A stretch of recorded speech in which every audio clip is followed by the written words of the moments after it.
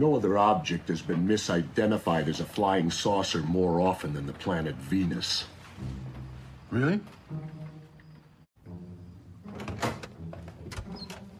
Even the former leader of your United States of America, James Earl Carter Jr., thought he saw a UFO once. But it's been proven he only saw the planet Venus. I'm a Republican. Venus was at its peak brilliance last night. You probably thought you saw something up in the sky other than Venus. But I assure you, it was Venus. I know what I saw. Your scientists have yet to discover how neural networks create self-consciousness, let alone how the human brain processes two-dimensional retinal images into the three-dimensional phenomenon known as perception. Yet you somehow brazenly declare seeing is believing? Mr. Crickenson, your scientific illiteracy makes me shudder. And I wouldn't flaunt your ignorance by telling anyone that you saw anything last night other than the planet Venus. Because if you do, you're a dead man. You can't threaten me. I just did.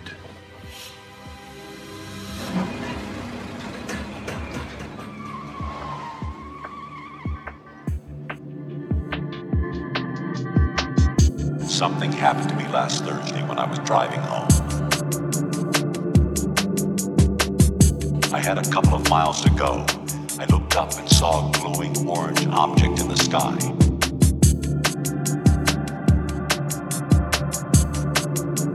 It was moving very irregularly. Suddenly, there was intense light all around me. And when I came to, I was home. What do you think happened to me?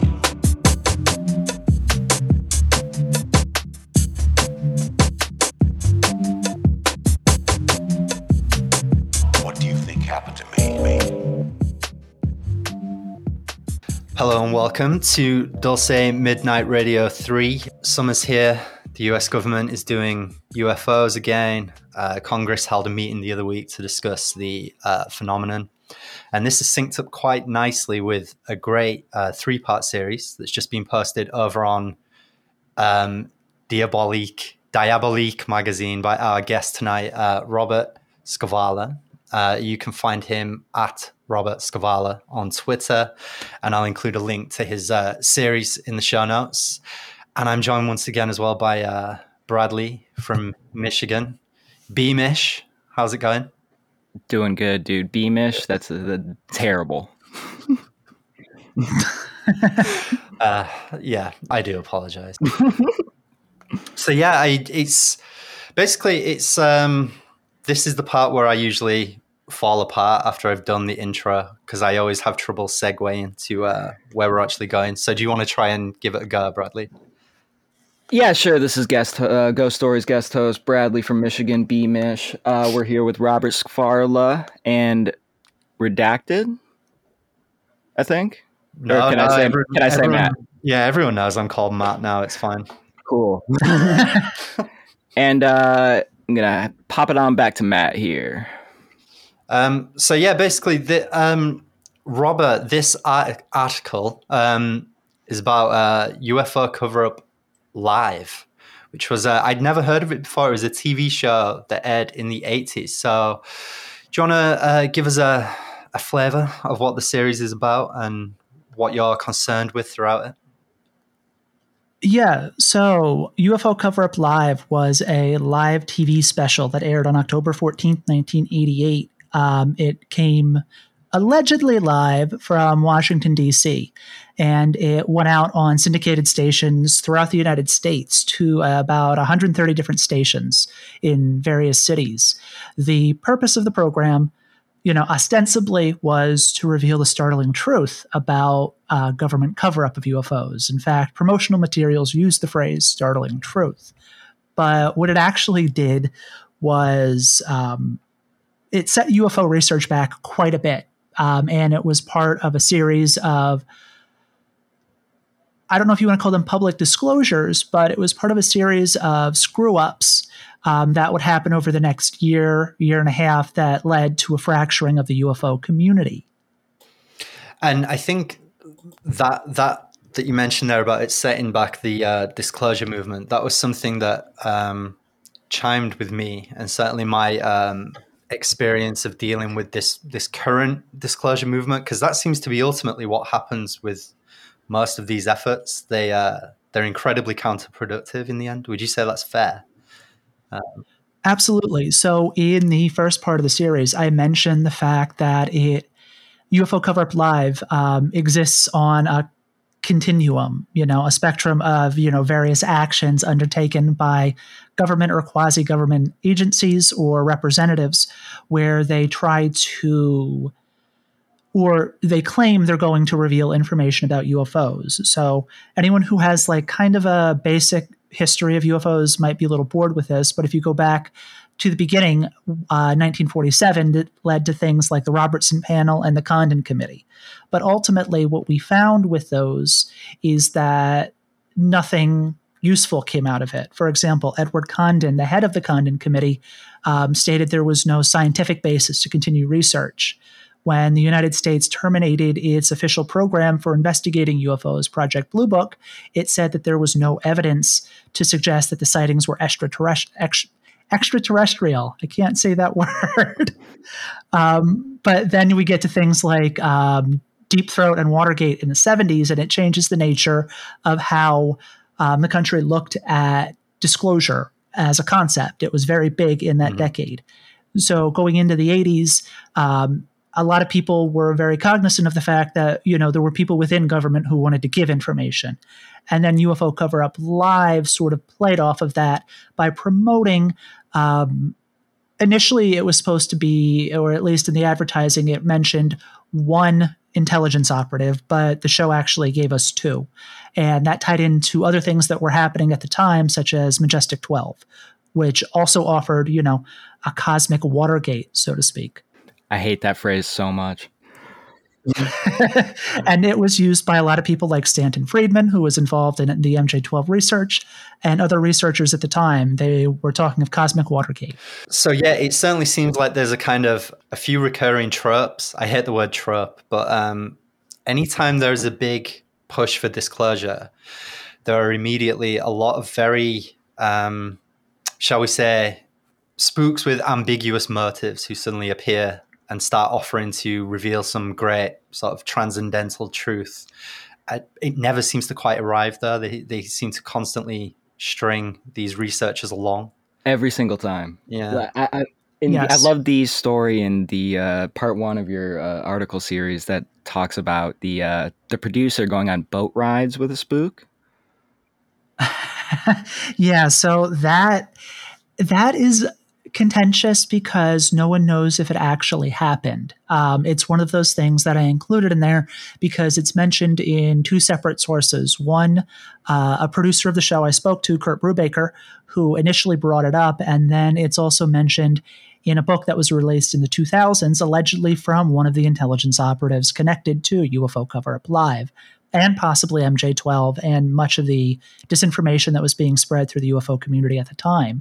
But it's just one of those anecdotes that sort of, takes on a life of its own, I guess, in the UFO community. If you read a lot of the stuff that was coming out in newsletters and zines in the UFO community, stories like this would get told and retold over and over again. So it's one of those things that's hard to verify. Unfortunately, it's not a detail we can find hard evidence for. It also seems to be a running theme to the UFO community. Exactly. The purpose of UFO Cover-Up Live, like I said, was to publicly disclose the existence of UFOs. The two central people in that production were our UFO researcher, William Moore, aka Bill Moore, and Jamie Chandere, his research partner. They were primarily the ones who were being tasked with providing research to the show. The show came together in the summer, I believe, of '88. The year prior, in the 2 years prior, the production company responsible for the show had, they'd gotten big hits with live TV specials. There was the notorious Geraldo Rivera special, The Mystery of Al Capone's Vaults, which was ultimately a bust, but a huge success for TV. And then the following year, they did another one, Return to Titanic Live with Telly Savalas. So they were looking for, pretty much any contentious subject that they could get. They would actually release another one at the end of the year, The Search for the Green River Killer, which didn't really... It was a flop, much like UFO Cover-Up Live. But the purpose was just to find, kind of really wild information and put it in front of the public so that they could exploit this. And UFO researchers love being exploited if they can get attention. So to what you were saying, Matt, before, this is something that recurs a lot because in the UFO community, these people want attention and they're willing to take it from anybody they can get it from. Yeah, there's a quote actually that you included in the piece by Vic Marchetti. He wrote the Yes. CIA and the Cult of Intelligence. I won't read the full thing, but it's very piercing. It's very insightful. He says, from the intelligence point of view, ufology would be an easy field to disrupt. The people in it and their combined attitudes, their paranoia, their gullibility, make it easy to feed a few things at a time, a little bit here, a little bit there, to get everybody running in circles. And that chimes with something you said, Robert, which is it does seem like the purpose of a lot of this stuff is to just drive people crazy, basically. Well, so yeah, I'm a big disinformation guy. A lot of the stuff I've been doing over the last 2 years, either through my personal writing for my blog, Mondo Americana, or the Diabolique series, or just posting on Twitter, is a lot of American history is just disinformation. It's stuff that governments put out there to whip people up into a frenzy for various reasons. And it's not always, spooky. We can look at something like the Vietnam War and the second attack at the Gulf of Tonkin, which was fabricated so that we could get America into the war. We needed pretext, much as we always do. It's something that always seems to recur. We see it again in the 2000s with the link between Al-Qaeda and Saddam Hussein, which never actually existed. And I mentioned both of those in my article or series of articles as examples of disinformation, because this is ultimately what a lot of the UFO community is about, disinformation. So much bad information flows through the UFO community because of the government. And it's not something that's recent. It goes back literally to the very beginning in 1947 with the crash at Roswell. Yeah, I'm glad you brought up the disinformation and Iraq war thing, because I, just on the concept of conspiracy theories, the topic of conspiracy theories, the Iraq war, like Iraq has WMDs, is probably the most consequential conspiracy theory of the century, I think, undebatably. Correct. Perpetrated by the government. Yeah. Exactly. Yeah, but the interesting thing is that with the UFO people seem to just do it to themselves with some help.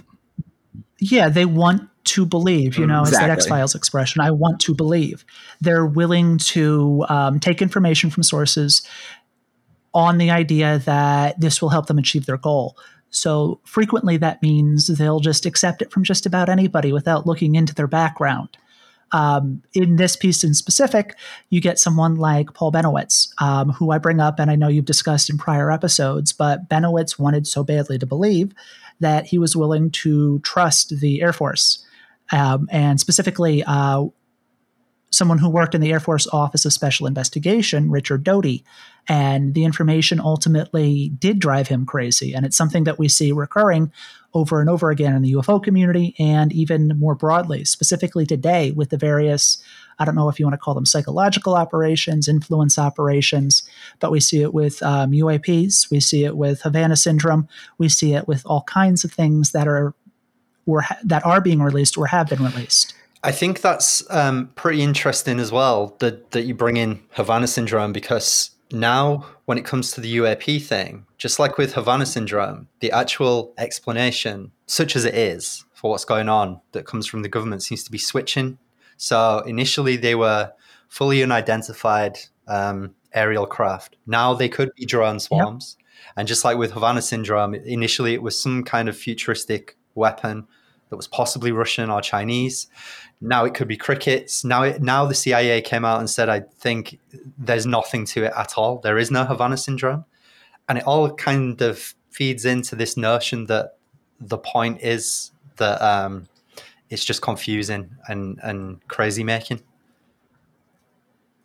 No, absolutely. I mean, so there's a phrase within the military, and I know it gets brought up, I believe, in Mark Pilkington's documentary for Mirage Men. It's also mentioned again in Adam Curtis's Hypernormalization, but it's the concept of perception management and how an organization, and typically this is the military when we use this phrase, it's how they steer the perception of the public. And it's something that goes back, as far as I can remember, at least to the beginning of the 20th century with people like Edward Bernays and propaganda. There are different ways to phrase this, but ultimately what it is about is steering a community in a specific direction. And one of the things that's great about Americans is that we don't have a coherent set of beliefs or an even overriding ideology. Americans have many different bizarre beliefs, and you can use those to craft different campaigns. So we see something like what we're seeing with UFOs or Havana syndrome. They're just building off of this. They're building off of this era. I don't know what to phrase it as, but this era of conspiracy theories post-Trump. Yeah, and that speaks to something that I've been thinking about when it comes to the way the ufology community is pinning all their hopes on this current apparent transparency that's coming from the government. We're now on the other side of a pandemic where the response was inadequate, to say the least. We're coming off the back of Trump as president, Iraq, Afghanistan, and basically the government has no credibility anymore. But for some reason, certain aspects of this ufology community are still insistent that this time we can trust them when they say that they're going to deliver the goods, And the messengers for it too, like people like Luis Elizondo and Chris Mellon, are also like the opposite of trustworthy, like in every objective measure. Like Precisely. It's insanity. I don't understand it. Like I didn't realize that the I want to believe thing was that strong. Well, I mean, if you think about it, if you look at what's going on with Lou right now, in many ways it mirrors what was happening with MJ-12, True. where allegedly government informants were leaking information. What I argue in my series of articles, and specifically in the third article, is that the information coming from MJ-12 was probably coming from Doty, much as the information that was used in UFO Cover-Up Live, a lot of it being built around MJ-12, was also coming from Doty. We know that Doty is a mischievous trickster figure within the UFO community, and he's been this way for decades because he's released all kinds of bad information. But people keep returning to him because in America there's this deference to authority. You want to believe someone within the government has these secrets and is going to give them to you. That is a great point. If there's one thing that Americans across the board kind of do, we worship authority. And the UFO community specifically has a long history with, they have problems with boundary policing. They always want to bring authority figures in, whether it's cops to do investigations, whether it's government officials to give them information, whether it's, bunk scientists to validate their wildest theories. Or Congress doing hearings about something. I don't really know what it was really about. There really wasn't much in that hearing. Yeah, I know. It was very dull. I was painting a T-shirt last night while I was listening to it, and I kind of they all just blended together. I just don't understand, what this is about. Did you see the video that they played? Yes. I made a joke on Twitter that it was basically Congress was watching the type of videos the Fox network would stitch together into compilations in the late 90s because that was the quality of what we were Top getting. 10 most extreme UFO sightings. UFOs behind the scenes. Even when they slowed that thing down, I was still like, what the fuck am I actually... It took me quite a while to see the bit in the sky that the little silver sphere thing. Yeah, right. It's just a little silver sphere thing. Yeah. I mean, I don't. I just don't care, man. Like, there's a billion of these. Yeah. But Well, so it's useful if you think of it in the sense that people in the UFO community they need evidence. So Right. they're willing to take very poor examples and blow them up into these, these bombshells. I believe just the other day, the website, The Yep. Debrief, dropped a video, which if you watch it, it looks like birds yeah, it or absolutely something like looks that. like birds. And they've had a tendency to do this in the past, both the Debrief and the UFO community. There was that infamous Batman balloon Yes. that went around for a while that people believed was a That UFO. was one of my So favorite ones. the UFO community is willing to take any minor, piece of evidence and make it into, a definitive example of UFOs. As they are And with- it's just that's not how evidence Right, works. as they are with, like, assuredly, that's why the UFO community loves authority figures, because it gives them some credibility. Right. Exactly. They're desperate for credibility, so they'll take anyone, including Lou, who has openly admitted, in the time frame when he started working on the UFO project, he was also allegedly involved in counterintelligence in the UFO community, which would be suspect if you actually thought that through. Yeah, for 1 second. Like, it's... Man. Especially given the history of people like Doty and Bill Moore, Exactly. given the fact that, there's been infiltration of the UFO community in the past by Yeah. intelligence. And Or even the involvement of like the CIA and NICAP I was just gonna bring that up, speak of yep. the work of someone like Jack Yeah, Brewer. I was just going to bring that up. I didn't realize, like, when Jack announced that book, and that I remember seeing him say that the CIA may have created NICAP. I always thought the CIA drove NICAP into dysfunction, like they did with other political parties and stuff at the time. Right. That blew my mind. I started thinking about this stuff way differently then. Just for listeners who might not be familiar with this, what is NICAP? Do you want to explain that, Bradley? No, you'd know better than me, man.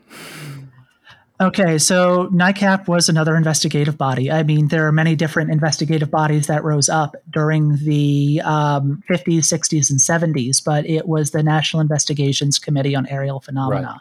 So much as other organizations, it was still doing the same type of research. It was based out of Washington, D.C., so it had a semi-formal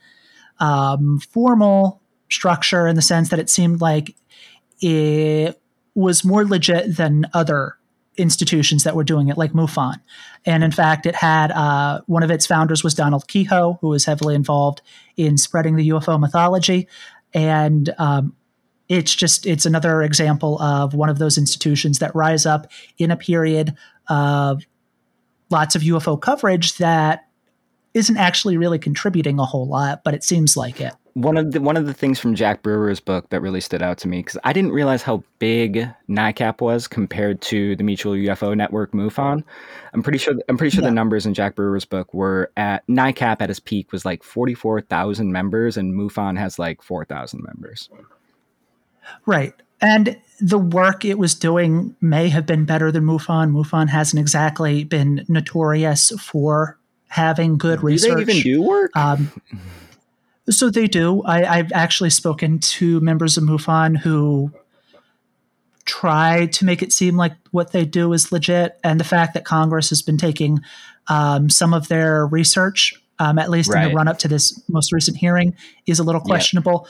But I mean, if you're going to look to like a UFO research group, NICAP was much better than MUFON. Yeah. So yeah, just to bring it back to your series, Robert, there's quite a lot of stuff, especially in the second part, that I have heard here and there before, and I never realized it came from the show, because when UFO Cover Up Live was actually released, it tanked in the ratings, and kind of both believers and skeptics didn't really care much for it. But there's a section here where you mentioned that the secret government operative feeding information to the show's producers. He says that there is an alien on Earth who is actually a guest of the US government, and he's living in a secure bunker somewhere. I had heard that before, but I didn't realize it came from this show. So it's quite interesting to think that even though it was a failure, really, as a piece of entertainment, lots of the claims still kind of filtered out and percolated through the UFO community all the same. Absolutely. One of the things that's interesting about the show is there isn't really much written on it. The most I could find is typically like references to it in other books. So it's referenced in the 4 books that have been written about Paul Benowitz, Greg Bishop's Project Beta, Mark Pilkington's Mirage Men, Adam Gorightly's Saucers, Spooks, and Kooks, and Christian Lambright's X Descending. But it doesn't. One of the things I found is that it just gets very kind of like scant references here and there. They don't delve deeper into it. And I actually, at one point recently, got to speak with Pilkington, and he said he didn't have room to fit it in. So I think one of the things is that it seems like this minor thing, and in many ways it is. It wasn't a success. It was building off of information that was already out there with regard to MJ12. But there are other things that are thrown in there, like the EBE, the alien that Falcon, the one intelligence operative, refers to, that made it out elsewhere and have kind of been repeated and repeated again as, these weird anecdotes regarding the UFO community. But one of the things that sort of defines UFO Cover-Up Live is the information that is on the show was building off of, like I was saying before, pre-existing claims made by Bill Moore and Jimmy Shandaray for Majestic 12. I mean, there was one time I heard last September I saw John E.L. Tenney at a UFO conference in Michigan, and he was telling a story about the Kinross UFO incident in Michigan, where basically the 2 USAF pilots are sent to intercept a UFO over Lake Superior, and it's just like the X-Files. Both dots on the radar screen come together and they both disappear and they're never found. He was talking about when he started researching it, he realized there was a discrepancy in the way that one of the guys who disappeared, Robert L. Wilson's name was written, and it was just because sometimes it was Robert L. Wilson, sometimes it was a different middle initial, sometimes the middle initial wasn't included, and it was just because everybody else was copying each other's research, and they weren't actually doing their own research. And I think that definitely carries over to, I guess, any subject matter, really. Right. I mean, so one of the things that you see in the books that have been written about this, I'm going to reference Adam Gorightly's Saucers, Spooks, and Kooks for a moment. And there he connects it to other conspiracy theories that were prevalent at the time. MJ12 pops up in the Danny Casolaro saga because one of the individuals involved, Michael, and I'm probably going to butcher his name. Riconosciuto, isn't it? Sorry, I've spent weeks and weeks trying to figure out how to pronounce this guy's name. Yeah, so that's what I'm referring to. He brings in elements of Majestic 12, like he references it in regard to the octopus. Majestic 12 sort of gets its tentacles into many different things because it's a very pliable conspiracy theory by the way it was set up by Moore, Shandaray, and their intelligence operative, Doty. Because one of the things I reprint in the second article is it's a flowchart of how they describe how MJ12 worked. And the way they say it works was that information was flowing into MJ12 from another secretive organization, Project Aquarius, which itself was getting information from the Defense Intelligence Agency, and information was coming in to the DIA from DARPA, Area 51, parapsychology research units, and all of these other organizations. So you can make this into whatever you want it to be based on how they've built this. Yeah, it's like a choose your own adventure kind of. Exactly. One thing I wanted to touch on real quick is he's never really talked about very much from what I've seen, but Charles Berlitz. He co-authored multiple books with Bill Moore, ex-Army intelligence. You bring him up in the article series. But he's also the guy who wrote the book about the Bermuda Triangle, Atlantis, and the Philadelphia experiment. That one also with Bill Moore. Right. Now, one of the things, I haven't looked too deeply into him yet, but it's one of those pieces where it seems interesting because I believe the first book Bill Moore is co-credited on is the Philadelphia experiment in 1979, if I remember correctly. Right. And then the following year is ultimately the book that makes Bill Moore a star and kind of establishes the UFO mythology within America. On the Philadelphia experiment, Berlitz was the primary author, and I believe Moore gets a co-credit, but it flips with Roswell incident, where Moore is the primary name on it and Berlitz is the supporting author. And the Roswell incident is actually the reason most people know of Roswell. The event did happen in 1947. The newspaper clippings went out, about flying saucer, and then it was a balloon, whatever the government was trying to spin it as. But then most people forgot about it until Moore's book became a bestseller in 80. So the Berlitz connection is interesting because it suggests that Moore may have had connection to intelligence earlier than many people recognize. He was writing a UFO zine in the 70s, so at some point he would have had to have found his way to Berlitz, and that connection hasn't really been explored by anybody, myself included. So it's something that I think maybe I or another researcher should definitely pick up at some point. When it comes to someone like Paul Bennewitz, and even this guy Michael Reconnor Shooter, weeks and weeks of reading about this guy, and I still can't say his name. Man, that's as you said, that's the show at this point. Yeah, basically. But yeah, I find Rico, I'll call him, especially very interesting because he actually popped up and started spreading. I think, do you remember the story, the Maury Island incident, Bradley? Absolutely. With the Chrisman and everything, yeah. Yeah, so Rico says that he, I think either his uncle or his dad or something, was connected to the cleanup operation over that. This is all. He also claimed that one of his uncles was involved in JFK, blah, blah, blah. But basically, I bring him up here because he seems to serve as a disinformation agent, but also his motives or his mission at least seems very inscrutable. He seems to have definitely been planted in Bill and Nancy Hamilton's life while they were going through the Inslaw lawsuit. But then while he was there, he seems to have been given the green light to throw out all this shit about UFOs and Area 51 and MJ12. I just find it interesting how they operate, basically. I mean, the one thing that has become apparent to me is that there's never really any downside to doing so. Yeah. Like it's just like win, win, win, win, win. I mean, I'm convinced that the entire mystique around Area 51, Dreamland, etc., in the Southwest is basically just smoke and mirrors to get away from the fact and actually being held accountable for the fact that the government exposed a shit ton of people to a shit ton of radiation. There's never, like with the current UFO disclosure feigning stuff, like there's no downside to doing this.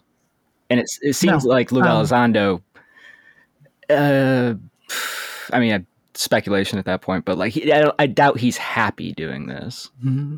Well, so yeah, to your point, I think Area 51 served a number of purposes. They needed an excuse to explain why all of these unusual things were happening there.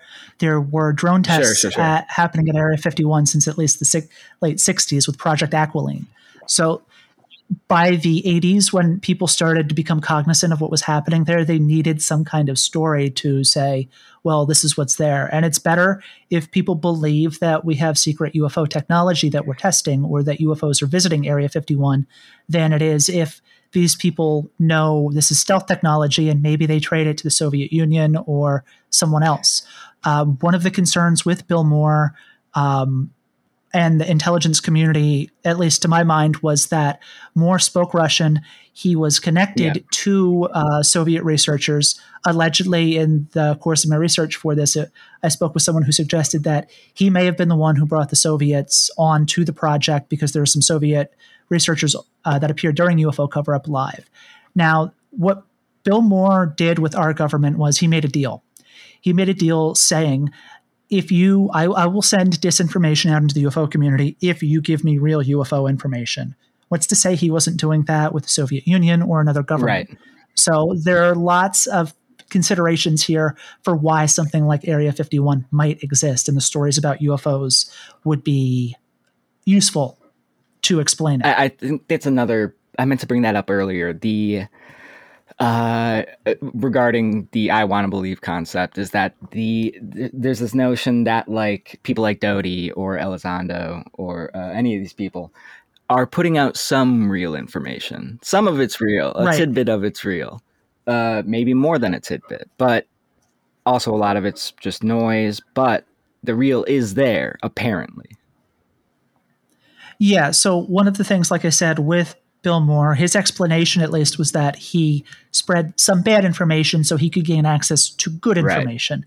Now, there isn't any indication that he released any good Right. And information. why would he also trust them to give him good information? Exactly. It's one of those things where it doesn't really make Right. sense. And the more you look into everything around Moore and the various people who are operating in his orbit or Doty's orbit, it becomes very confusing.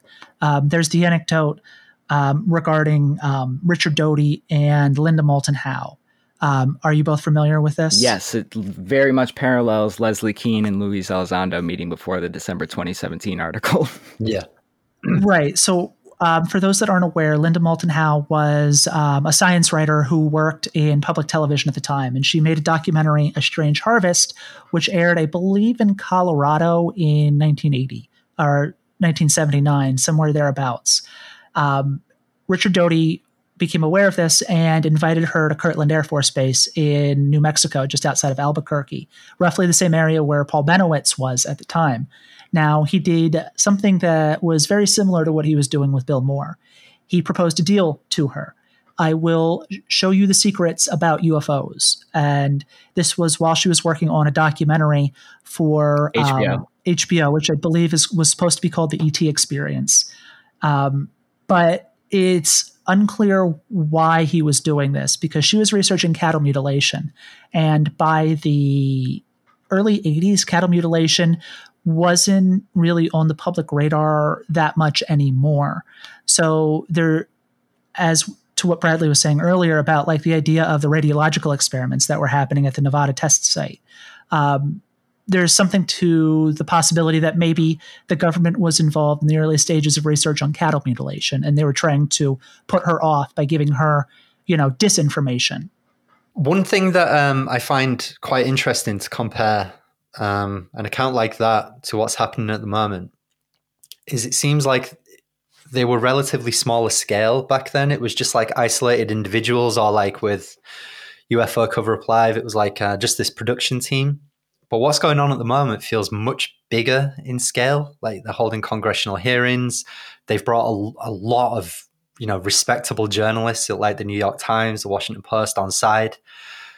Why is that? Why is this such a bigger, or why does it feel like it's such a bigger operation? If it is an operation at the moment? Well, so the UFO community was very, very small historically. I mean, it really only became codified as a thing in the 70s. There were people who were involved in like making claims prior to that, George Adamski and others who would speak of UFOs, but there wasn't like a real hard scientific interest in it until the 70s. And J. Allen Hynek, Jacques Vallée, and other people began sort of lending an air of credibility to it. So the earliest people who rose up, it was a small community at that time. Linda Moulton Howe was just, she was someone who made a random TV documentary and then fell down a figurative rabbit hole with cattle mutilation.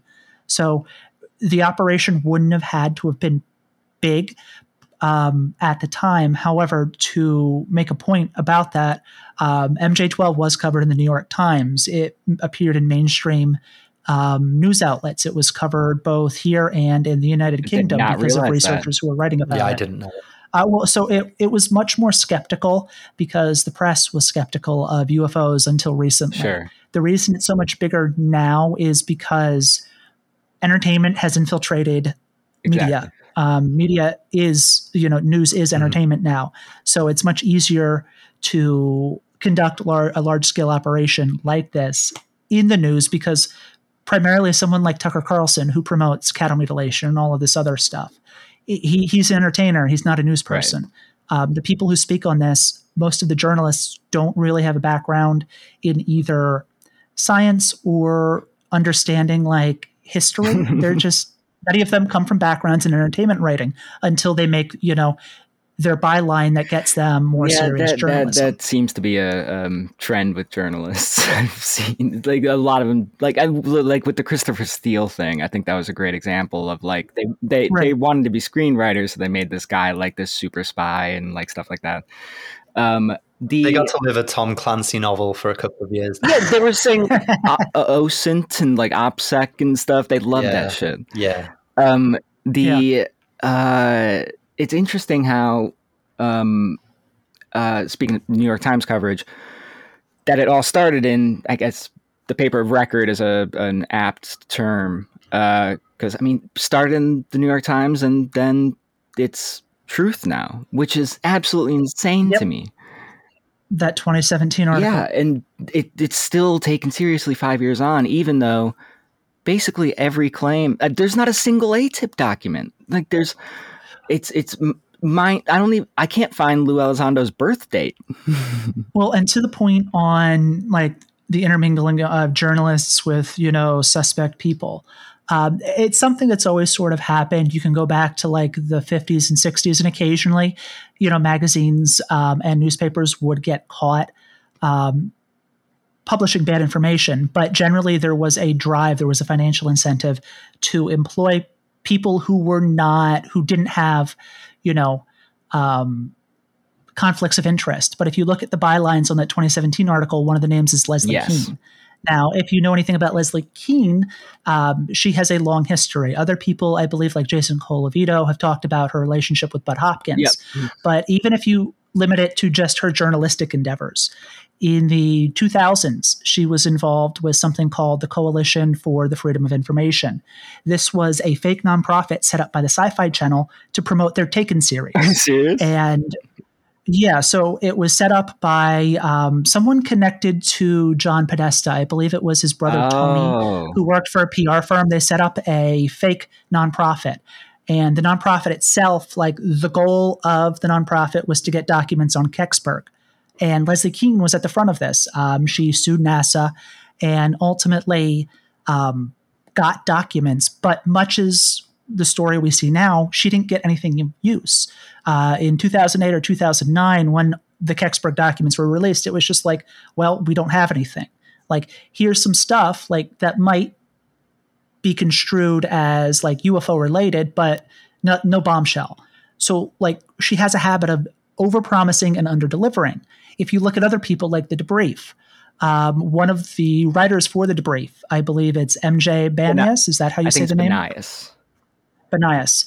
So before the Debrief kicked off, or as it was kicking off, he wrote what was essentially a puff piece for Steve McDaniel, who is also involved in the Debrief, his prior project, Skyhub.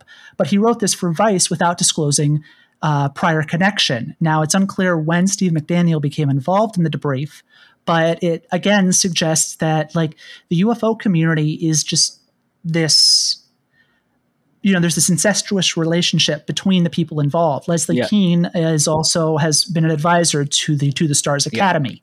Like all of these people, they have conflicts of interest. They should not be writing for, the paper of record, or they should not be promoting claims by people in the UFO community when they're working with them. More so than anything else, I think this saga, this UFO saga, the past few years, this recent disclosure push has been more so than anything else just a fucking searing indictment of the sorry state of journalism.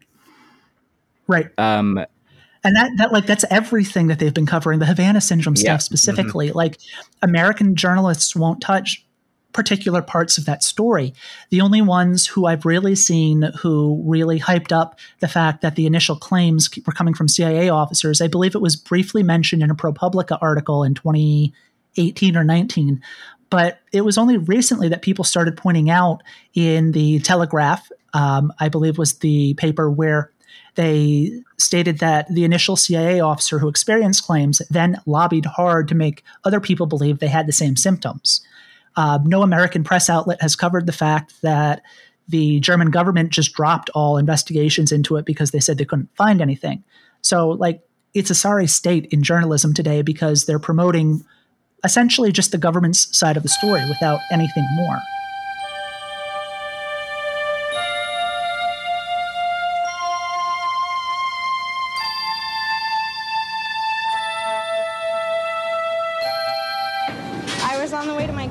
house about 4 years ago, and this big flash of light in the sky appeared with all different colors coming down from it, and it was like it was going to land right in front of us. And it never did. It just shot up in the air all of a sudden really fast, and it was right before Christmas time. And my mom and everyone else saw it, and we really thought it was neat. We noticed a very bright star-like object raised behind the rim of the forest. It was rising slowly at an angle in our direction. Then, when it had reached a considerable height and was right above us, we saw a flash like an explosion. Then this object turned and disappeared out of sight of tremendous speed. While the sightings in the Soviet Union are sensational, the story of Gulf Breeze will play a major role in our program tonight. We're down here in Florida, where we've assembled a whole town full of people who say they've seen the UFO that's haunted this community since last November. The fact that we are in contact with the extraterrestrials shouldn't be hidden from the people. My name is William Coleman. When I was at the Pentagon, I was Public Information Officer for Project Blue Book. Before that, I was a fighter-bomber pilot, and I saw a flying saucer. We in the Soviet Union are interested in exchanging information on UFOs and extraterrestrials. The head's in very oval-shaped eyes, very narrow nose, slit for a mouth, slits for ears, no hair on the head, kind of a bulb-shaped head.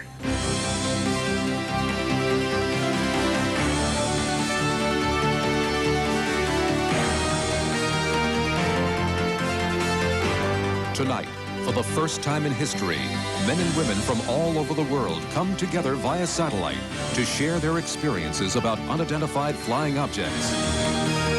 Live from the nation's capital, Washington, D.C., LBS presents, in association with Seligman Productions, UFO Cover-Up, live.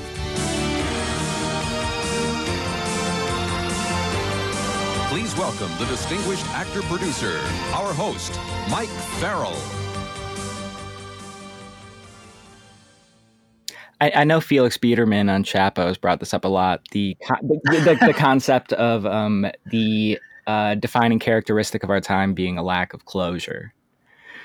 It's true. You see it all the time. It's stuff like this. Like we could get closure on the end of Havana syndrome, but nobody's covering it. Well, so they don't want it to. They want it to linger. The point is, the way the news cycle works, you can't have a story stay in the news for more than a couple of days. The shooting in Texas, surprisingly, has lasted more than 24 hours because of how horrific it was. But like if you look at other stories like what we're seeing here with Havana Syndrome, with UAPs, these aren't stories that can sustain themselves for more than, a 24, 48-hour cycle. So they drop something here, they let it linger, story dies down, they drop a new piece of information, and they just keep dropping more and more. They don't want closure, they want it to linger. Yeah. The recent debrief article with the birds is a good example of that. Which is insanely long. Insanely long. Like, Tim McMillan is just he's something. I mean, I don't know what to think of with the debrief I posted earlier today, where I was like, there's two options. Either they're true believers who are unaware that they're being used by national security for these purposes, or they know and they just don't care. Because it speaks. Sorry. I was going to say, just from what I've heard from a number of people, it's assuredly the latter one. Yeah, so it's that thing. I don't necessarily think they themselves are, spooky, because none of them appear to have any real connections, but they want access to people who, have those connections. So there was like the story of, I forget the guy, but it was a guy who was bullying Lou and he got demoted, and Tim broke that story. But it's like, how do you gain access to that information unless, you have established strong connections in the intelligence community? Well, the only way you're going to do that is if you're writing puff pieces for them. And Greenstreet, Stephen Greenstreet from the New York Post recently basically admitted that on John Greenwald's podcast. He said that he was being used by And then John Greenwald asks him to clarify whether he means people in the Pentagon, outside the Pentagon. And he says, Luis Elizondo. He became their trusted guy, just like Tim McMillan and Brian Bender. I was going to say the Politico writer Brian Bender, who also admitted he felt used. Now, I don't think Bender, the way he phrased it, it wasn't like he was being used intentionally. He didn't really understand what was happening. So I think in some sense, some of these journalists to do the basic function of their job, which is to report on these stories, they need to give positive coverage. So there's this incentive for them to believe the government side of things. And I think there's a variety of reasons for this. I've definitely talked about media consolidation and how it was an intentional process. And I think this is one of those byproducts. Like, media was destroyed intentionally so that things like this happen. Absolutely. I feel like people like Brian Bender, I feel like they're just really good, I guess, targets for people like Elizondo and company, just because like a senior Politico NatSec reporter, defense reporter, who also teaches at a journalism school named after well-known Operation Mockingbird asset Walter Cronkite. And then he doesn't know anything about the UFO phenomenon. He doesn't have time to play catch up. And he also has this incentive where he gets to be the guy to break all the UFO stories. Well, so that's actually a great way to tie it back to UFO Cover Up Live, because the producer on the show, Michael Seligman, was not someone who by any accounts had any knowledge of the UFO community. When I was speaking with Tracy Torme, one of the producers of the show and someone who would go on to write Fire in the Sky, he mentioned that one of the gags that they would pull on him is they would go around saying, hey, MJ, 7 called and MJ 9 called me after that, because he was this guy who had no prior knowledge. So he thought as soon as he knew this information, it would, he would be followed by the Men in Black. And that's one of the reasons why Richard Doty was able to shape the content of this show, because he was able to manipulate someone who didn't really have a strong knowledge of the subject matter. Man, he really is really good at this. Well, so yeah, I mean, I think Doty is someone who innately understands that the people in this community desperately want to be validated. They want the attention of someone in power. So some of the things he did, obviously, he was doing on behalf of the government, but some of the later stuff, like, for example, his possible involvement with Project Serpo, as suggested in Mirage Men, I think that's probably something he did on his own, or he did it in an independent function while maybe working for someone like Robert Bigelow, as opposed to, doing it on behalf of the Air Force. He's someone, because he understands this, he can just keep inserting himself into that community and people will believe him no matter how many times he lies. And I don't know how many, I think it was just on like Jimmy Church's show recently. Like they're still having him on and stuff. When I think it's pretty clear that he has, and maybe Lou Elizondo has, just spook liar's brain, and they just like, they don't know how to do anything else. Well, I mean, I think he has his own show on the Gaia Network or something like that. Does? The David Icke. Yeah, the David Icke channel, functionally. I know there's a series or multiple series where they talk with him over multiple episodes. So it's just like he can show up at UFO conferences because he's a guy who worked for the Air Force. Yeah, he knows stuff. He can pull that trick where he's like, I gave you some bad information, but here's the good information. Yeah, plus everybody thinks they're going to be able to get something out of him that nobody else has. So, this sucks. Right.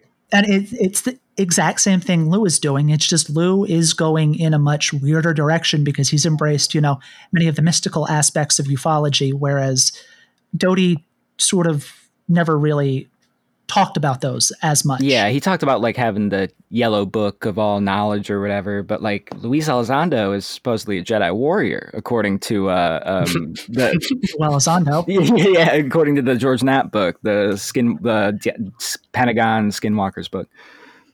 Yeah. I mean, Lou is just such a weird figure because he represents that thing everyone wants in the UFO community, which is an insider disclosing information.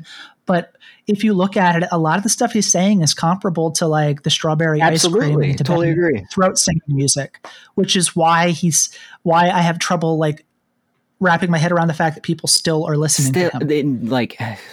I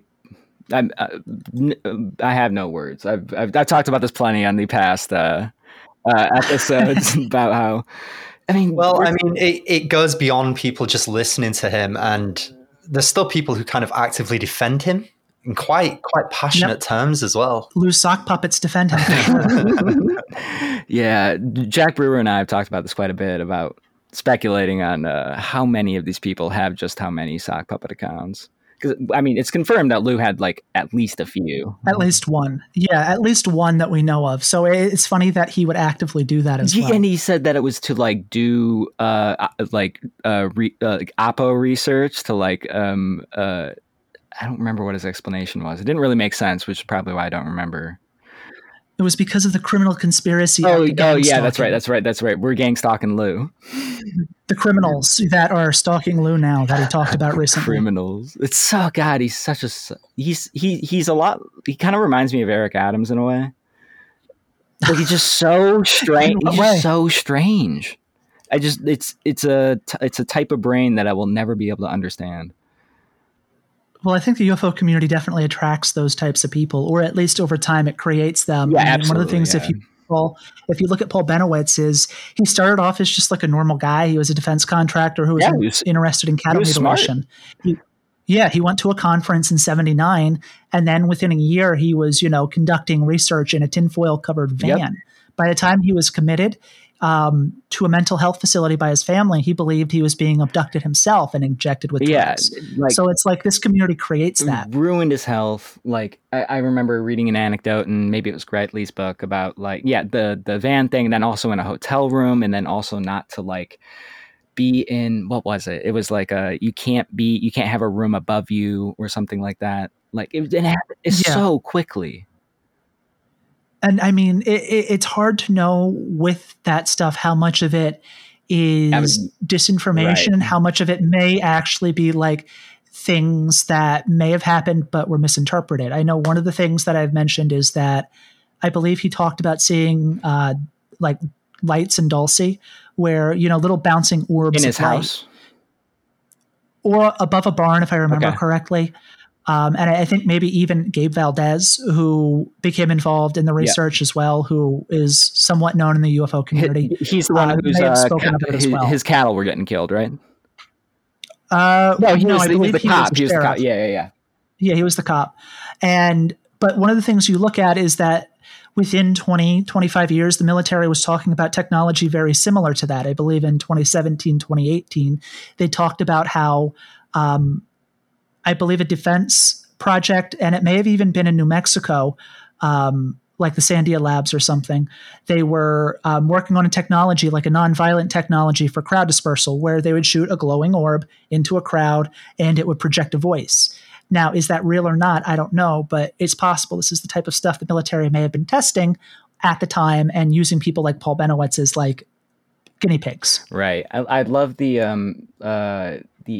rapper and producer LP from more recently Run the Jewels. I remember him saying once that at any given, because I always think about like what the fuck do these people actually have? Like what technology do these people actually have that we don't know about? And the LP said once that talking about DARPA, he said that at any given time, DARPA is literally just around the corner from developing a fully functional dragon, which I think is great. Yeah, I mean, if you look at their connection to the UFO community, I mean, they were responsible for developing the first stealth helicopter. So like black helicopters in the UFO, black helicopters in the UFO community, like they are an actual thing. They developed a stealth helicopter that was used in Vietnam by Air America. Yeah, it was used by Air America. Exactly. Yeah, I think it's the Hughes 500P. Howard Hughes also in the mix. God, this subject. How did you get interested in this subject? So I've always been into UFO since I was a kid. I grew up on the X-Files. I grew up in the 90s where UFOs were huge. But I moved in and out of interest. I was actually in the military for 4 years in the Air Force in New Mexico. But it was one of those periods where I sort of lost interest in it, but towards the end, I sort of started regaining it because that's roughly the period where I learned of New Mexico's weird connections to stuff. So I was like, what the hell? I only ever went to Roswell. I never went to Dulce or any of the other locations, but over the next decade, I started, reading more about it, researching it. And then at the beginning of the pandemic, I blew through all of the Benowitz books. Gotcha. I mean, what about you guys? Where did you find UFOs? Well, I it's funny. I was talking about this with my mom recently. She when I was in 5th grade, she told me that when I was in 5th grade, when people asked me what I wanted to be when I grew up, I said cryptozoologist because I found a Lauren Coleman book once. And I just wanted Nessie to be my friend. That's all I wanted. and then when I was 14, I saw an orb just like sort of listing lazily behind my house, like the size of a basketball right above the trees. That was sort of really the real interest where it started. Did you think that was a UFO? If my memory serves me correct, I cannot explain it whatsoever. And that's the thing. I don't know if UFOs are real or not. So when I talk about disinformation, I'm not saying UFOs are not real. I'm simply saying the information we've been presented probably is not accurate. Totally agree. That's the most frustrating part too, because I had the previous Dulce Midnight Radio episodes, I talked about I saw a black triangle in 2017 that it looked like a star, and then it swooped down and was a black triangle with like white lights on it. And I don't know how to explain that, because I was also like into like, I wasn't like a huge subscriber of Dr. Stephen Greer, but like I was starting to fuck with Dr. Stephen Greer. And his whole thing about like how it's all like alien reproduction vehicles, and they're doing it really is like a massive government conspiracy. I was into that at the time, which I think is really interesting. What about you, Matt? Have you seen a UFO? So for me, I've always been interested in them. And my auntie used to have loads of those, like, you know, world's weirdest phenomena books. And I used to just pore through those when I was a kid. I sent Bradley a video actually the other week of something I saw. It was kind of weird, yeah. It was kind of strange. I have no earthly idea what it was, but I think I'm interested in it just because it's such a mysterious phenomenon unto itself. But also, it's interesting. Yeah, and then just the kind of the murky sort of constellation of weird disinformation agents and all the rest of it that goes on around it. I've just always been interested in them. And that's it's hard not to be honest. To be honest, it was hard not to feel, despite how cynical I would say I am most of the time, it was hard not to feel a little thrill of excitement when those videos first came out like a few years ago, until you realize that actually they've been around the internet in some form for quite a while.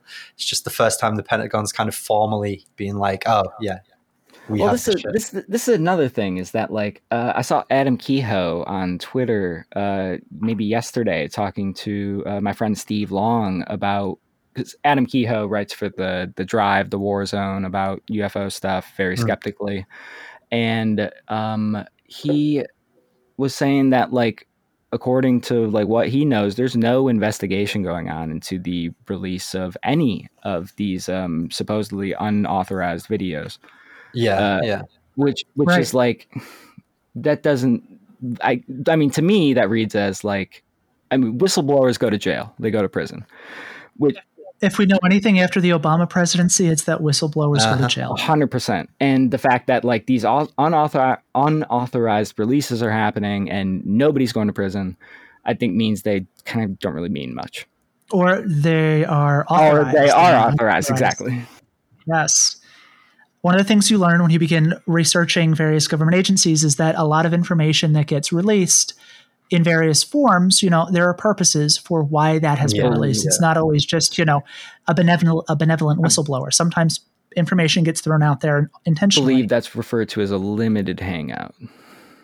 Yes. If you want to divert someone's attention from this one thing, you give them something else to focus on, which is perfect for our modern media environment. It is perfect for the modern media environment. One thing I found quite interesting in reading the coverage of this hearing that took place the other week is that in the year since this report was released, and in the 2 weeks since this hearing, there's been hundreds, thousands of words expanded on basically saying nothing has really changed. Nothing new has really happened. we're still where we were a year ago, and a year ago we were still where we were 3 years before that. So it's difficult to know what to make of any of this, really. But it certainly doesn't seem like there's any kind of genuine intention to discover what's really going on. No, why would there be? Yeah. What are you going to discover in 90 minutes? I mean, that hearing was 90 minutes long. If you actually if you look at actual disclosure events where real information was put out, like the Church Committee hearings or something like that, the House Select Committee on Assassinations, those lasted more than 90 minutes. Those were multiple days, sometimes weeks. Right. Yeah. Does Adam Schiff had that committee? The House Select Intelligence Committee? On the counterterrorism and counter espionage, whatever it's called. I don't remember. I mean, he might. I'm pretty sure he's the head of it. He's the majority leader of it. And it's Adam Schiff. The Steele dossier guy, man. like Adam Schiff. Most gullible Democrat in Congress right now. He's the one in charge of this. Devin Nunes is also on this committee, I think. He chairs the United States House Permanent Select Committee on Intelligence. You guys really need to work on your committee names, because we have Cobra meetings over here. That's cool, but United States House Permanent Select Committee on Intelligence. Well, it's funny Schiff is in charge of that, because that's actually the committee that was set up because of the Church Committee hearings. Yeah. Which is kind of a sad state of affairs. I did not know that. Yeah, so I mean, the House Select Committee on Intelligence was created precisely because of all of the disclosures regarding CIA abuses and FBI abuses domestically during the Church Committee hearings. Man. So that was one of the permanent committees that was set up to review intelligence. We're in good hands. Adam Schiff, he's got fucking Christ, man. I mean, and that's why this type of information is getting released, and no one's, that's why they watched that goofy ass video and did nothing more. Right. Yeah. I mean, as someone who would have said at one time that they kind of wanted to believe, it is difficult to hear stuff like that and not just feel deeply pessimistic, It feels like it's funny. It does feel like everything has been so hopelessly curtailed by the reach of the military intelligence establishment now. There doesn't seem to be a single area that they don't have some kind of influence over. Yeah. So anybody thinking that anything genuine is going to come out of this, I don't know what to tell them. I don't know what to do for them. Well, it's funny you bring up the Marchetti quote that I used in my article, because the ending portion of that, if you actually do believe in UFOs, what he says is the only reason to do something like a disclosure campaign, disinformation campaign, would be if they had something really to hide. So if aliens are real, they don't want people knowing about that. So even if you believe aliens are real, the information they're putting out there is done in such a way as to divert your attention away from whatever that might actually be. Where's Scully? Oh, she went to get some ice. Where is she?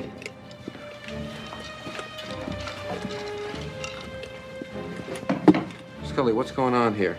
Walter, these gentlemen have something very important to tell you. Some alien encounters are hoaxes perpetrated by your government to manipulate the public. Some of these hoaxes are intentionally revealed to manipulate the truth seekers who become discredited if they disclose the deliberately absurd deception. Well, similar things are said about the Men in Black, that they purposely dress and behave strangely so that if anyone tries to describe an encounter with them, they come off sounding like a lunatic. I find absolutely no reason why anyone would think you crazy if you describe this meeting of ours. You're feeling very sleepy. Very relaxed. Alex Trebek? The game show host? Robert, you're into baseball, right? Yeah. What do you think of the baseball episode of X-Files?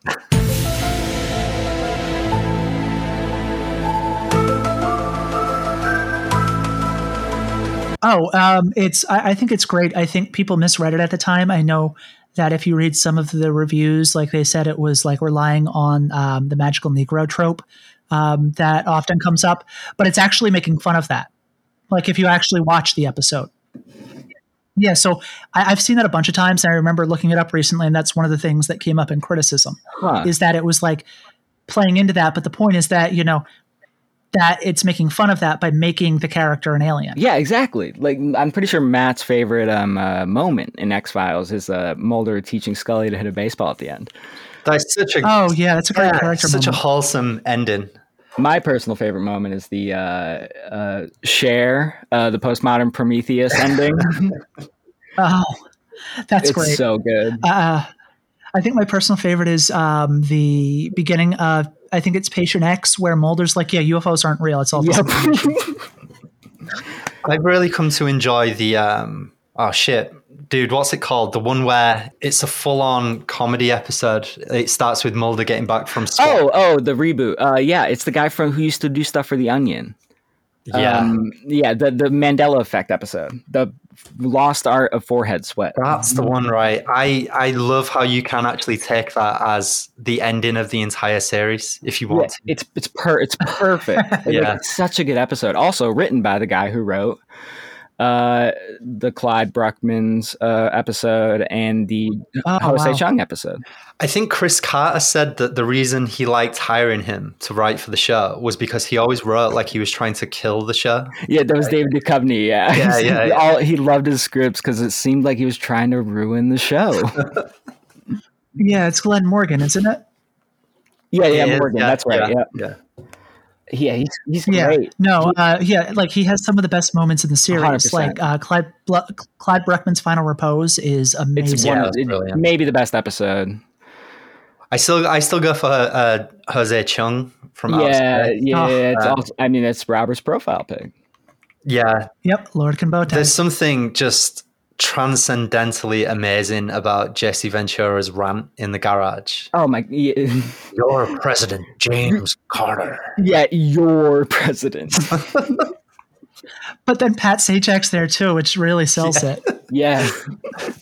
There's so many little things in that one too. Like even like when it goes to it cuts to the girl getting regression hypnosis, and she at first is like with a psychologist, and then she thinks she's with aliens, and then all of a sudden she's remembering she's on the spaceship, and even the like sort of table that she's laying on is covered in Bud Hopkins type designs.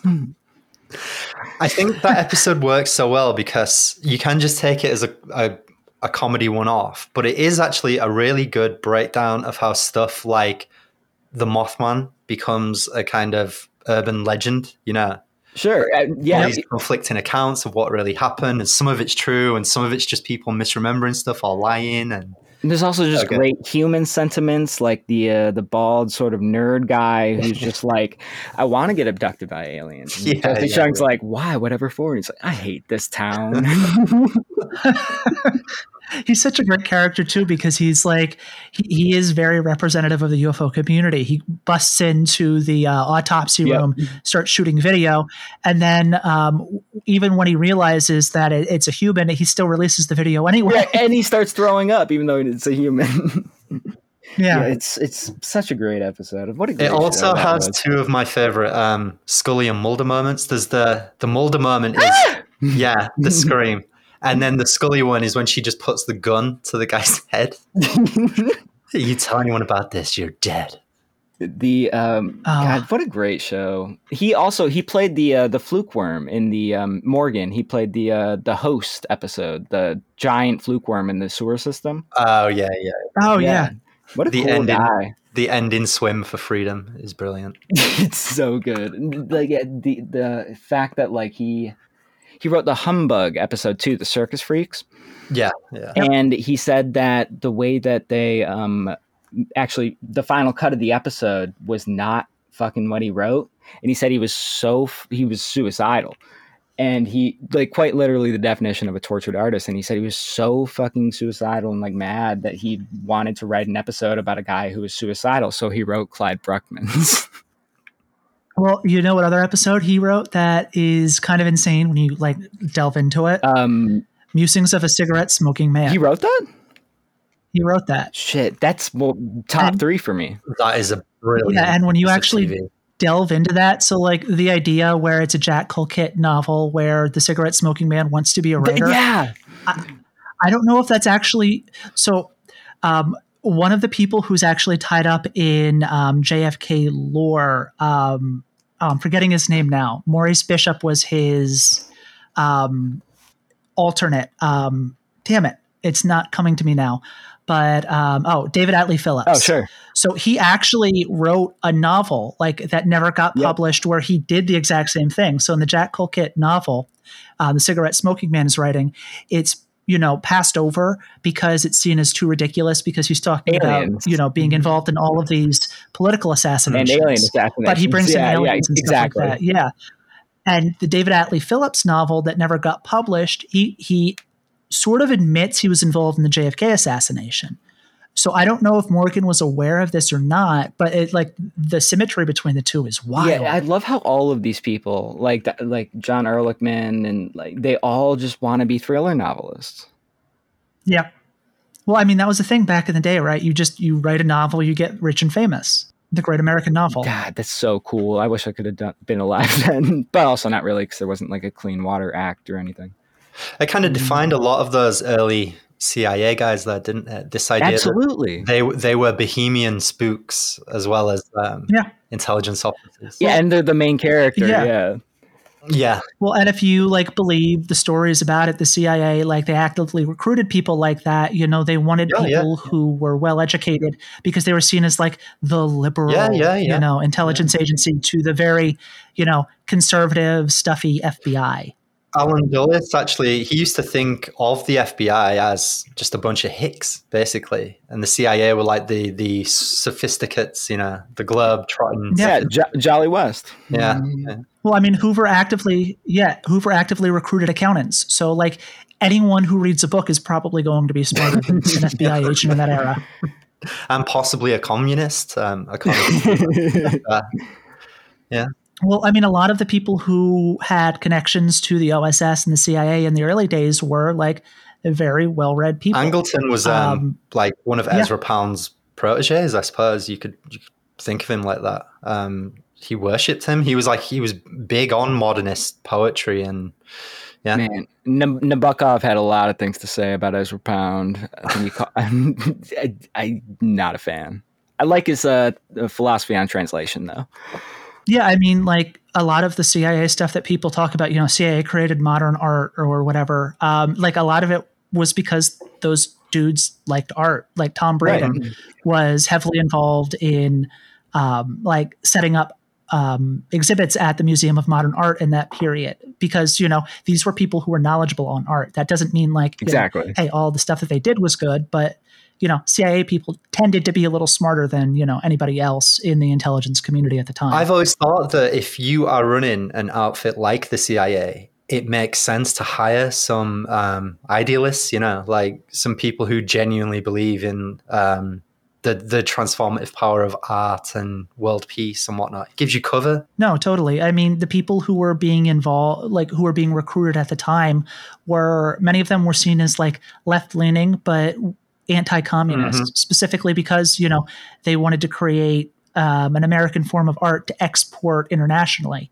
So how do you do that? You find people who genuinely believe in these things. Yes. And I'm going to, in addition to Charles Berlitz, I'm going to make a point of looking into Bud Hopkins and whether or not he was involved in any of that. He was just a creep. Really?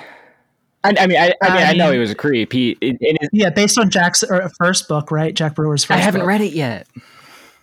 I haven't read it, but some people have pointed out anecdotes to me about some of the stuff that who was the other guy? David Jacobs, right? David Jacobs. Yeah. He was definitely a creep, but Bud was a creep. I remember posting a video clip on Twitter a while back where it was basically Bud Hopkins coaching 2 or 3-year-old on how to say that they had a UFO experience, because this girl was, I guess her brother was brought in, but they were still talking to her, and Bud shows her a picture and is like, what's that? And she's she points to the sky, and he's like, yeah, you were abducted, right? Yep. He doesn't phrase it that way, but that's functionally what he's doing.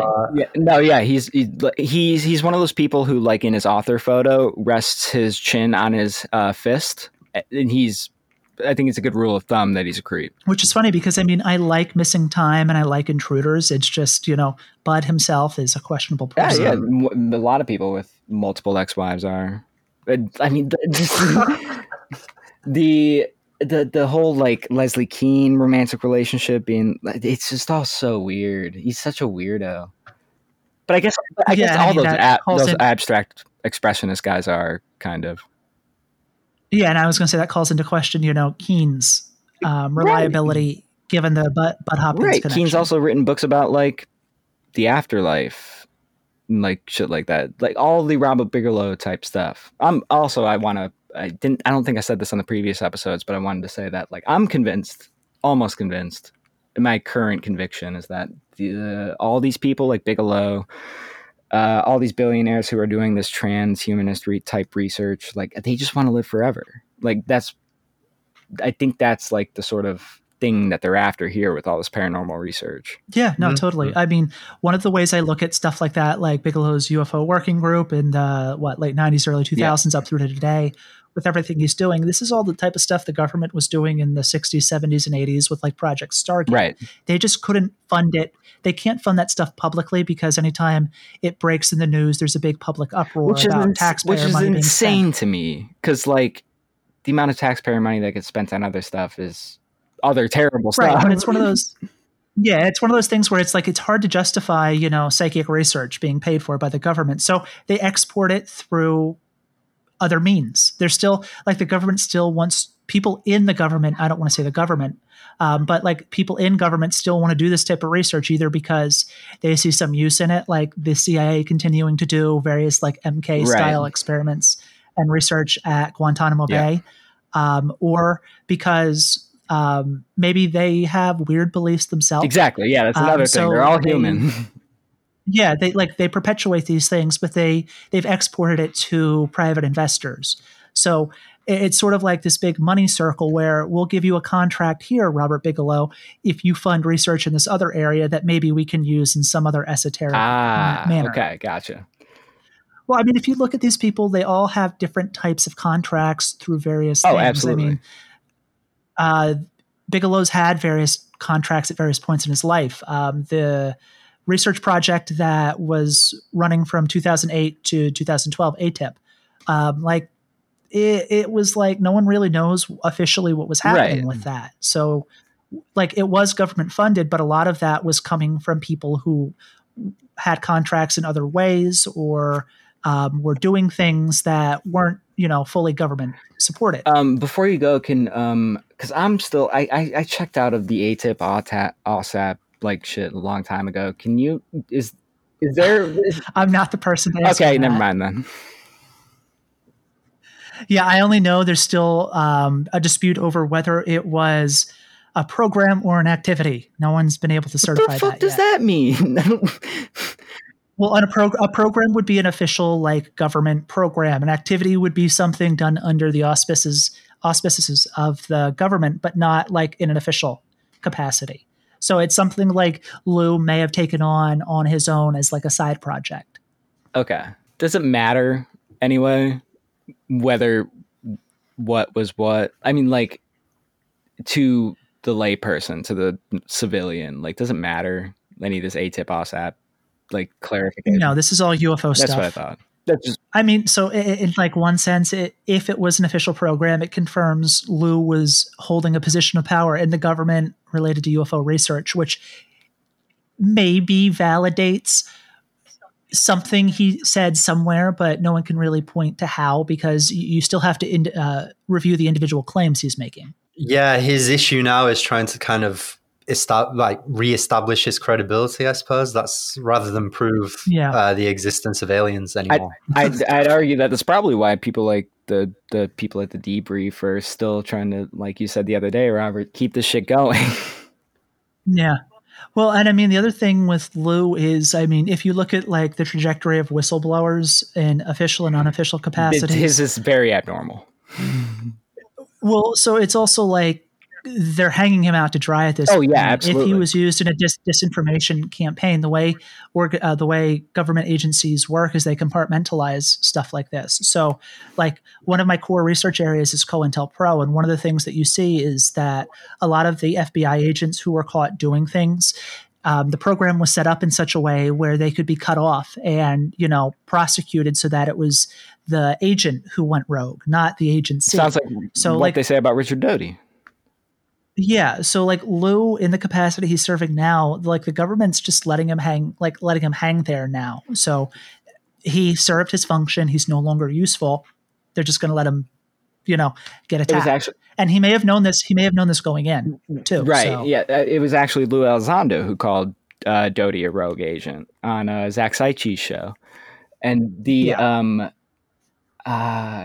the way that like Lou Elizondo was like projected into this, I think is still very strange. I personally, from what I've heard from people and the way I look at it, I think that this is basically punishment for probably some very petty, small, personal level stuff. I mean, it could be. I mean, like I said, though, it also something he may have known going in, that at some point, like they were going to distance themselves from him, and that this is what he would do. Right. He's going to be comfortable for the rest of his life. If you look at people in the UFO community years later, Doty is still doing the UFO circuit. Travis Walton is still doing conferences and getting movies made about. And from in terms of like public image, Doty has a lot of kind of sinister associations with him, but at least with Elizondo, there's enough there that people can choose to believe he's quite benign. If he's really extroverted too, which helps. Yeah. He's also going to be able to live off of this for the rest of his life. He's going to get shows on like the Discovery Channel or the Travel Channel. Oh, yeah. He's going to get documentaries made about him for the rest of his life. So he's set. It's going to be like Pete Venkman on World of the Psychic in Ghostbusters 2. Hairless pets. Weird. This GI ended up living in an igloo. The Eskimo women, they would wash their hair with their own hair. And the father encouraged all that. Hi, welcome back to World of the Psychic. I'm Peter Venkman. I'm chatting with my guest, author, lecturer, and psychic, Milton Angland. Milt, your new book is called The End of the World. Now, can you tell us when it's going to be, or do we have to buy the book? Well, I predict that the world will end at the stroke of midnight on New Year's Eve. This year? Mm-hmm. Well, that's cutting it a little bit close, isn't it? I mean, just from a sales point of view, I mean, your book is just coming out. You're not going to see any paperback sales for at least a year. It'll be at least another year before you know whether you've got the miniseries or movie of the week kind of possibilities. I mean, just devil's advocate, Milty. I mean, shouldn't you have said, hey, the world's going to end in 1992, wait a or minute. better Hey, yet, this- 1994? This is not just some money-making scheme, all right? I have a strong psychic belief that the world will end on New Year's Eve.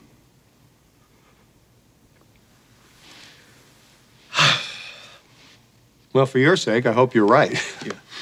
On the last Dulce Midnight Radio episodes, we did our favorite UFO stories. What's your favorite UFO historical story? Yeah.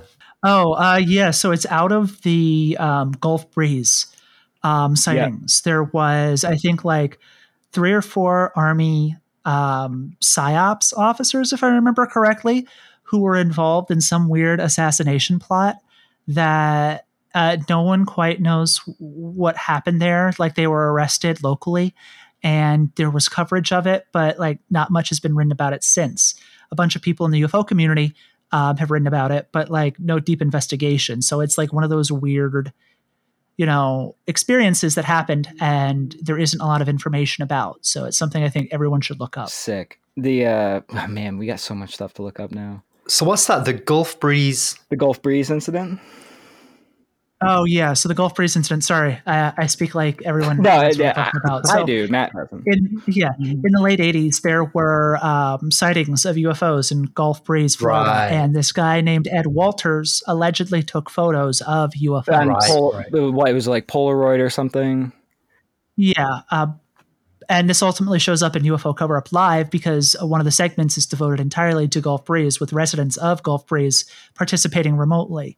But ultimately what happened, allegedly, was Walters staged the photos because after he moved out of his home, a reporter found a model of a UFO strikingly similar to the one that appeared in his photos in his attic. Right. This sounds a lot like the Belgium triangles. Have you heard of that? Yeah, Man, I was so bummed when I found out those were fake. I love a good UFO wave, though. I also love a good hoax. So yeah. Yeah, that's a pretty cool one. The photographs look pretty good, to be fair. Was Bud Hopkins involved in Gulf Breeze? I remember hearing about something he was. I don't believe so. He may have interjected himself. A lot of people became involved. I know Donald Ware, who was a MUFON guy, promoted it a lot. A lot of people in the UFO community at the time were promoting it as like one of the seminal events of the period. It shows up in like UFO Magazine a lot and other UFO media. A lot of people covered it. The QFOS people, the Center for UFO Studies people, were really interested in it. Yeah, because it was like the photographic evidence that Walters was presenting appeared to be some of the best photos at the time. I'm looking at the Wikipedia for it right now, and under the tab that says UFO Research Group response, the first line is, one member of the quote-unquote grassroots research group, the Mutual UFO Network. Ben. Apparently, Ed Walters took 2 polygraph tests and passed them both. No, it's when he was asked if the photos were faked. But I mean, you can. It's very easy from what I scam a understand. polygraph, can't you? Yeah. You can accidentally pass. Yeah. If you're like a professional actor, like I think they've done it on professional actors, and most of the time, like they pass because it's basically just controlling like your nervous system. Yeah. So like if you're good at controlling emotional responses, you can get by. Yeah, I'm pretty sure the guy who also invented the polygraph also invented Wonder Woman. Is that true? I'm pretty sure like he was he had enough, I can't remember his name, but he was a poly and had a relationship with his wife and his research assistant. And you ever think about the whip, the cuffs? Oh. Yeah. That's funny. It's very funny. But yeah, it was just him working through his personal kink. Yep, and he invented the polygraph. Wasn't the Spider-Man costume designed along similar lines to be kind of like a gimp suit? I can see that. I'm sure I read that. Yeah. All comic books are just guys in the 40s and 50s working through their sexual fetishes. Except Jack Kirby, he was cool. In all seriousness, though, is there anything you want to plug? Anything you want to tip us off to?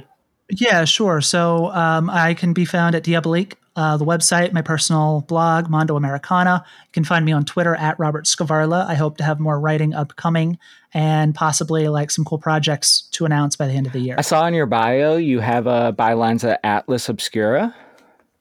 Yeah, so I wrote an article in 2017 or 2018 on the Satanic Panic. Oh, that's sweet. I'll have to check that out. Yeah, definitely. Yeah, so check that out too. I have bylines at a bunch of different places, both big and small. Most recently with Covert Action Magazine on Edward Bernays. So no way. I didn't know that. Very cool. I guess in conclusion, I was just wondering, I think I know the answer to this already, but do we expect much of note to really to come of this hearing that happened the other week? We'll get another hearing. Yeah, exactly. It's and then another hearing, and then another. It's hearing. a promise to schedule a discussion about having another hearing, in which we will promise to schedule another discussion. But also, there's going to be no classified shit in the hearing because it's classified. Yeah. Which is all of it. It's so frustrating, but at the same time, it's so expected. I think. Exactly. I don't know why it's happening. Like, it's so obvious. It's very frustrating. But thanks for coming on, Robert. This has been class. Quality. Oh no, thank you. It was fun. Oh yeah, been awesome. There's not a lot of bright old UFO heads, I guess. So it's been fun. It's always fun for me because I kind of dabble, but I'm not overly knowledgeable about it. So it's always fun just to get people together and just listen to them talk and just pick up some new stuff that I can pass off as my opinion. The UFO community is weird as hell, so it's always hard to know what's going on. It's a great way to put it. Yeah. Cool.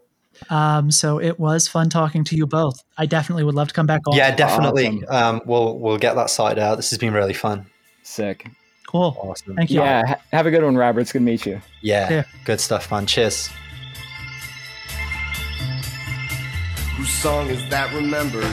At random serpentine through fatty coils emerging. Some other thought is thinking. This light shines above the houses on the ground. This illumination visited upon the whole land. Unmarked helicopters hovering. The Lord is coming soon. Here comes the supercopter, here comes the noise it makes. The demon was an idea, the demon is awake. Well, scratch mark left across the surface of your mind. This hour now upon us, the hour has now arrived. Unmarked helicopter